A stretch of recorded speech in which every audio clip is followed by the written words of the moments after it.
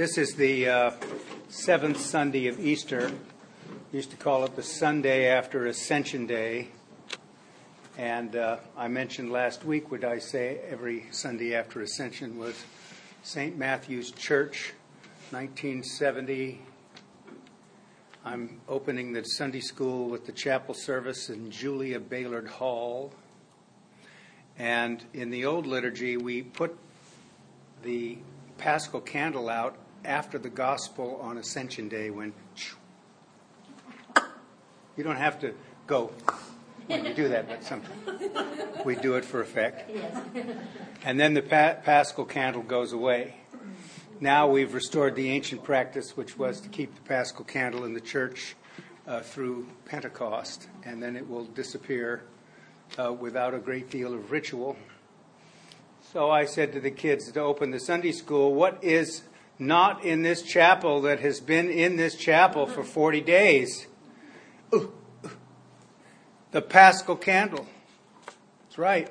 And why is the Paschal candle not here? Because we don't have to think about Jesus anymore. A lot of people don't have to think about Jesus anymore, right? If you want to be absolutely frank, but there it is. But I want to say something about the Ascension.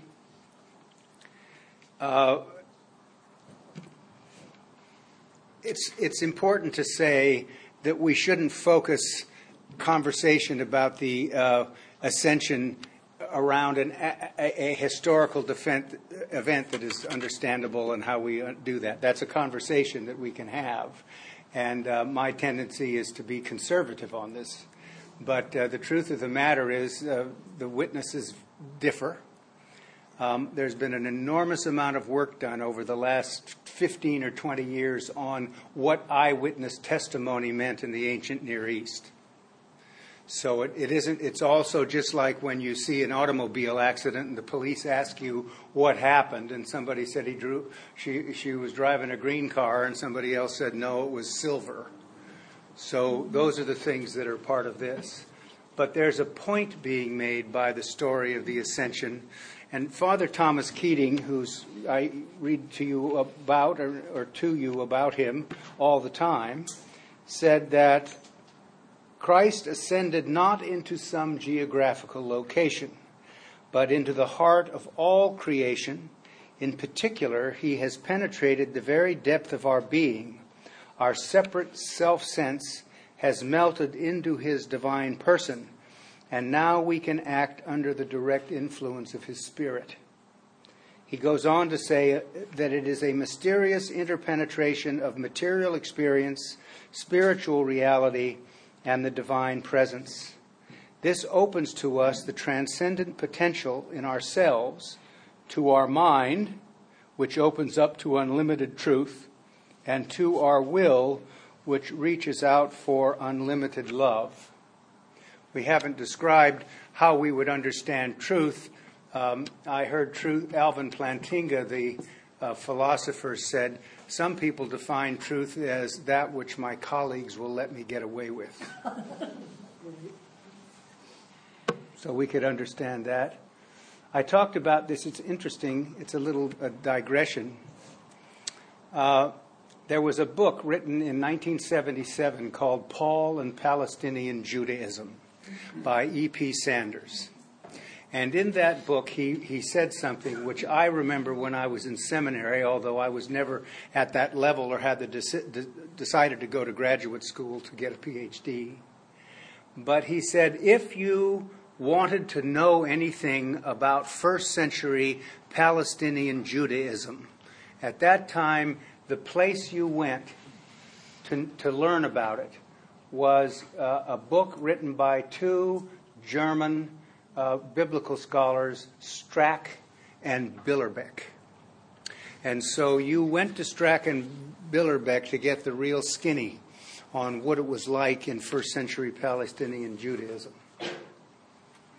So their graduate students who began to study with them would begin to do their own independent research. And they would come up with conclusions different than Strack and Billerbeck. And faced with the data and the information that they had got through their scholarship, they still caved to Strack and Billerbeck because they knew what side their bread was buttered on. Right? So sometimes you have to be either so blindingly brilliant when you do graduate work that you can simply shred them with what it is that you're talking about, or you cave. So at the pause, the break in Episcopalian 101, there was a guy who'd come for the class who got his PhD in molecular biology. And he received it, I think, at the University of Edinburgh, or Edinburgh University in Scotland. And he said, I had the same experience when I, got my own PhD. And here's the interesting thing in this case. He appeared to be the more liberal in his writing of his dissertation and the experiment that he did than his teacher, who actually believed in his private religious life that we have a young earth.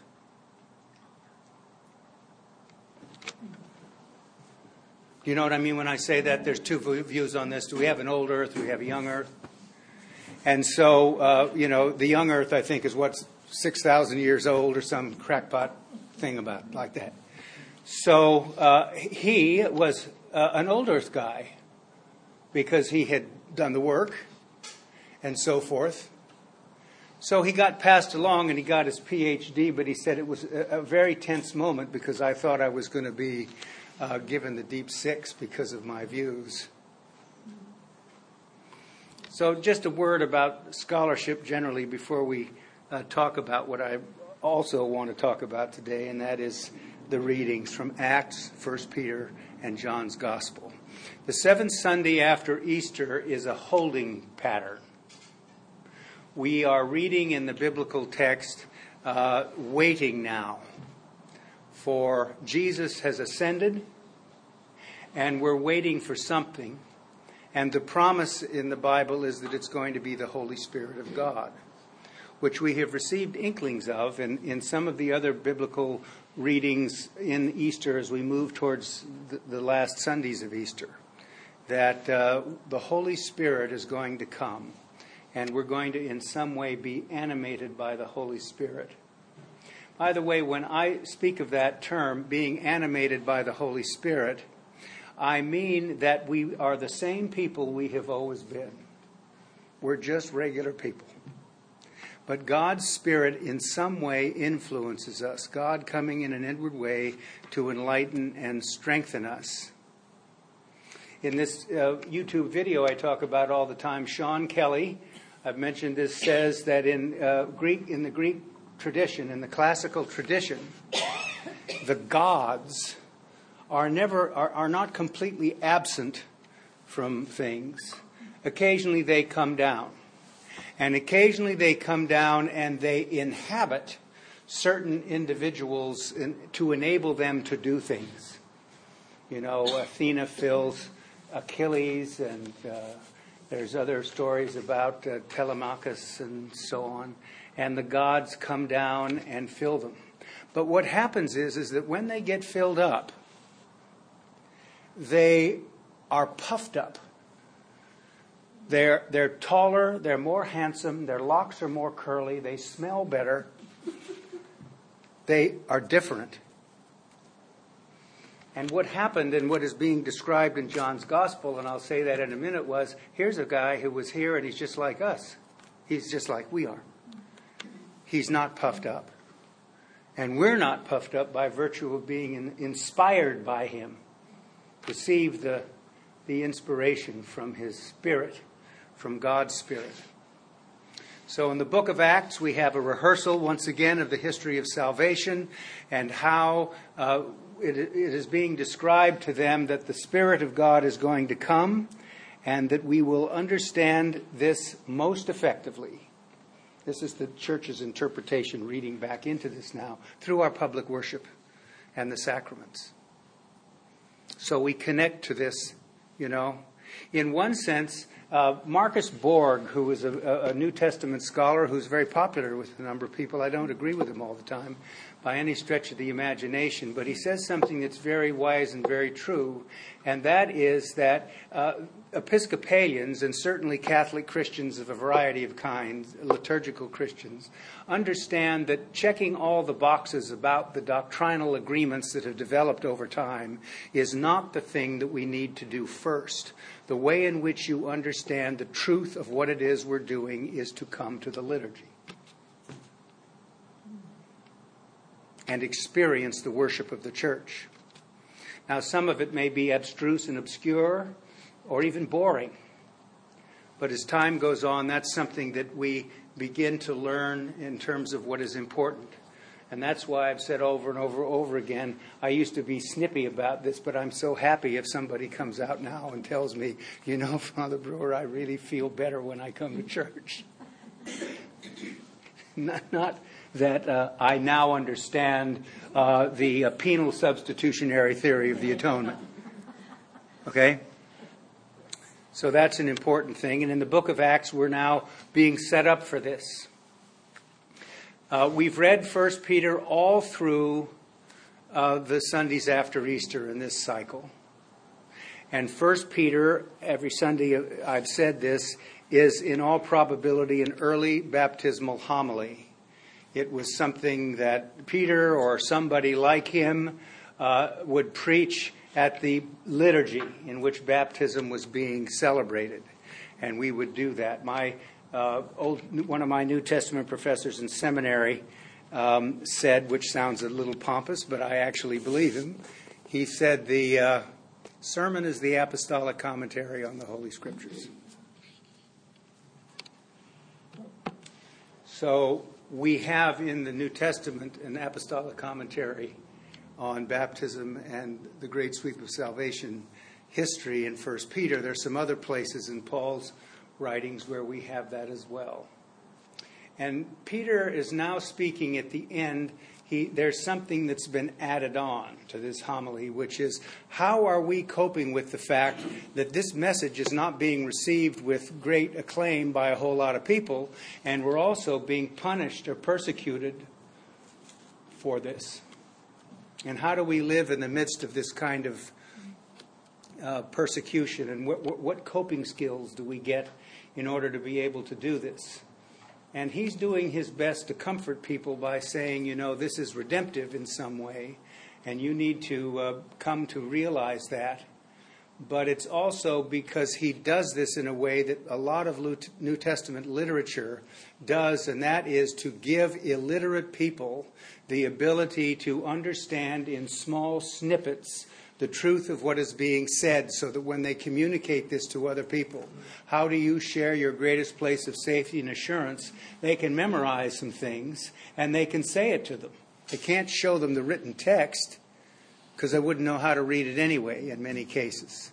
And so this is the way in which the truth of the gospel is spread in the early days in that sense. So remember a few weeks ago I told you about Sean Kelly in this thing, the chair of the Department of Philosophy. And he said, my wife's mother grew up in China. And her mother made her memorize hundreds of lines of Chinese poetry every day. And when she got to be about 12 or 13, she said, I can't do this anymore. This is too burdensome. I have no idea why you are making me do this. This is absolute torture. So her mother says to her, a version of what when I grew up was, you may not like this now, but when you're older, you'll thank me, right? But what she said to her was, the reason I'm doing this is that you, as you live your life, are going to find yourself in certain circumstances. And as you are in this circumstance, one of these lines of poetry is going to come into your head unbidden. and it will apply to what it is that you are in the middle of. So what it's going to provide you with is some comfort to understand that somebody's been there before you and has made it through in some ways. But it's also going to situate yourself in the wider context that's bigger than you, that you are part of a very great culture. And by virtue of that, it's going to sustain you because the culture in itself supports us. That's why we believe in the church as Episcopalians. The community of faith supports us, whether or not we are somehow deeply involved, peripherally involved, sort of involved. The church, in that sense, does support. It is a community of faith that supports one another. So a lot of times you come to church, you'd be surprised to know that it's true for the clergy, and that is we come to the church on your faith. That's how we get supported on a day like, well, we don't feel like doing it, or we just don't know whether we believe it anymore, or what is it that we're going to do. So I read 1 Peter this week, and I thought about Compline. Right? So Compline is, see if I can do this, like the woman who, the Chinese poetry. Brethren, be sober, be vigilant, because your adversary, the devil, walketh about like a roaring lion, seeking whom he may devour. Right? It's right from this epistle. And it's in Compline. And when I heard the text read today at the liturgy, for thou, O Lord, have mercy upon us. So it comes into your head unbidden because you've connected to it in some way like that. And so in the holding pattern of waiting for Pentecost, the coming of the Spirit, we think about how we're situated waiting. And of course, we already know what the outcome is. It's like talking about what we did yesterday in Episcopalian 101. The creation account in Genesis 1 was actually written after the creation. Right? So in philosophy, you would they're writing about something that is like a priori before, a posteriori, when it has already happened. So we already know that's the case, And it's important for us to know because we can be helped by that.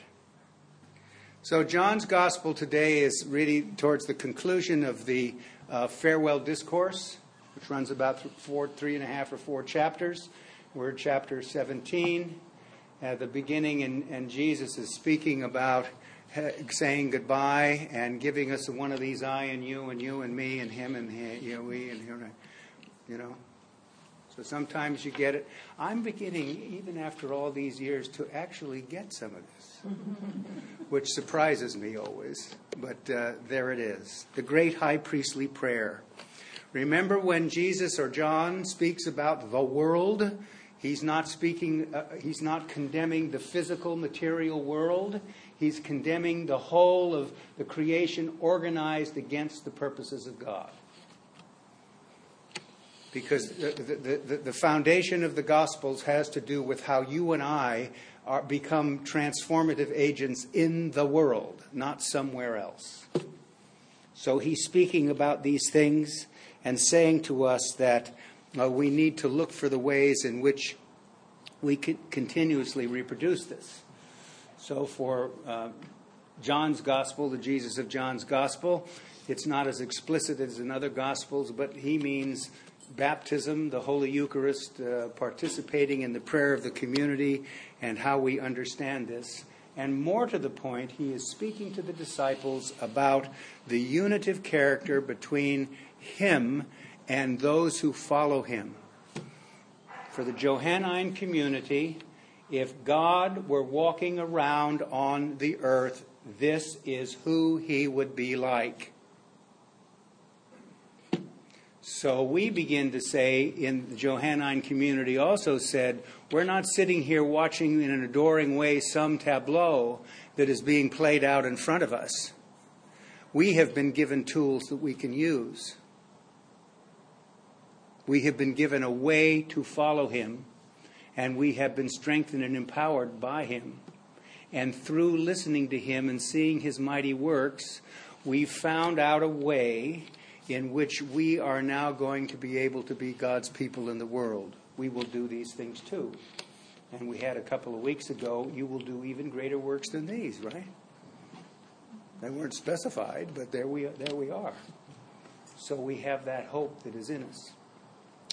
So as we continue through the waiting period until for the next 8 days, give thanks for God's unifying work in you, and through the presence of the Holy Spirit that we will celebrate. On Trinity Sunday, I'll talk again about Dr. John Macquarie, who always refers, when he talks about the Trinity, to the Holy Spirit as unitive being. The processes that bring together the whole of the cosmos in a way that is life-giving. And so we now know that it's coming, and we should give thanks for it. Amen.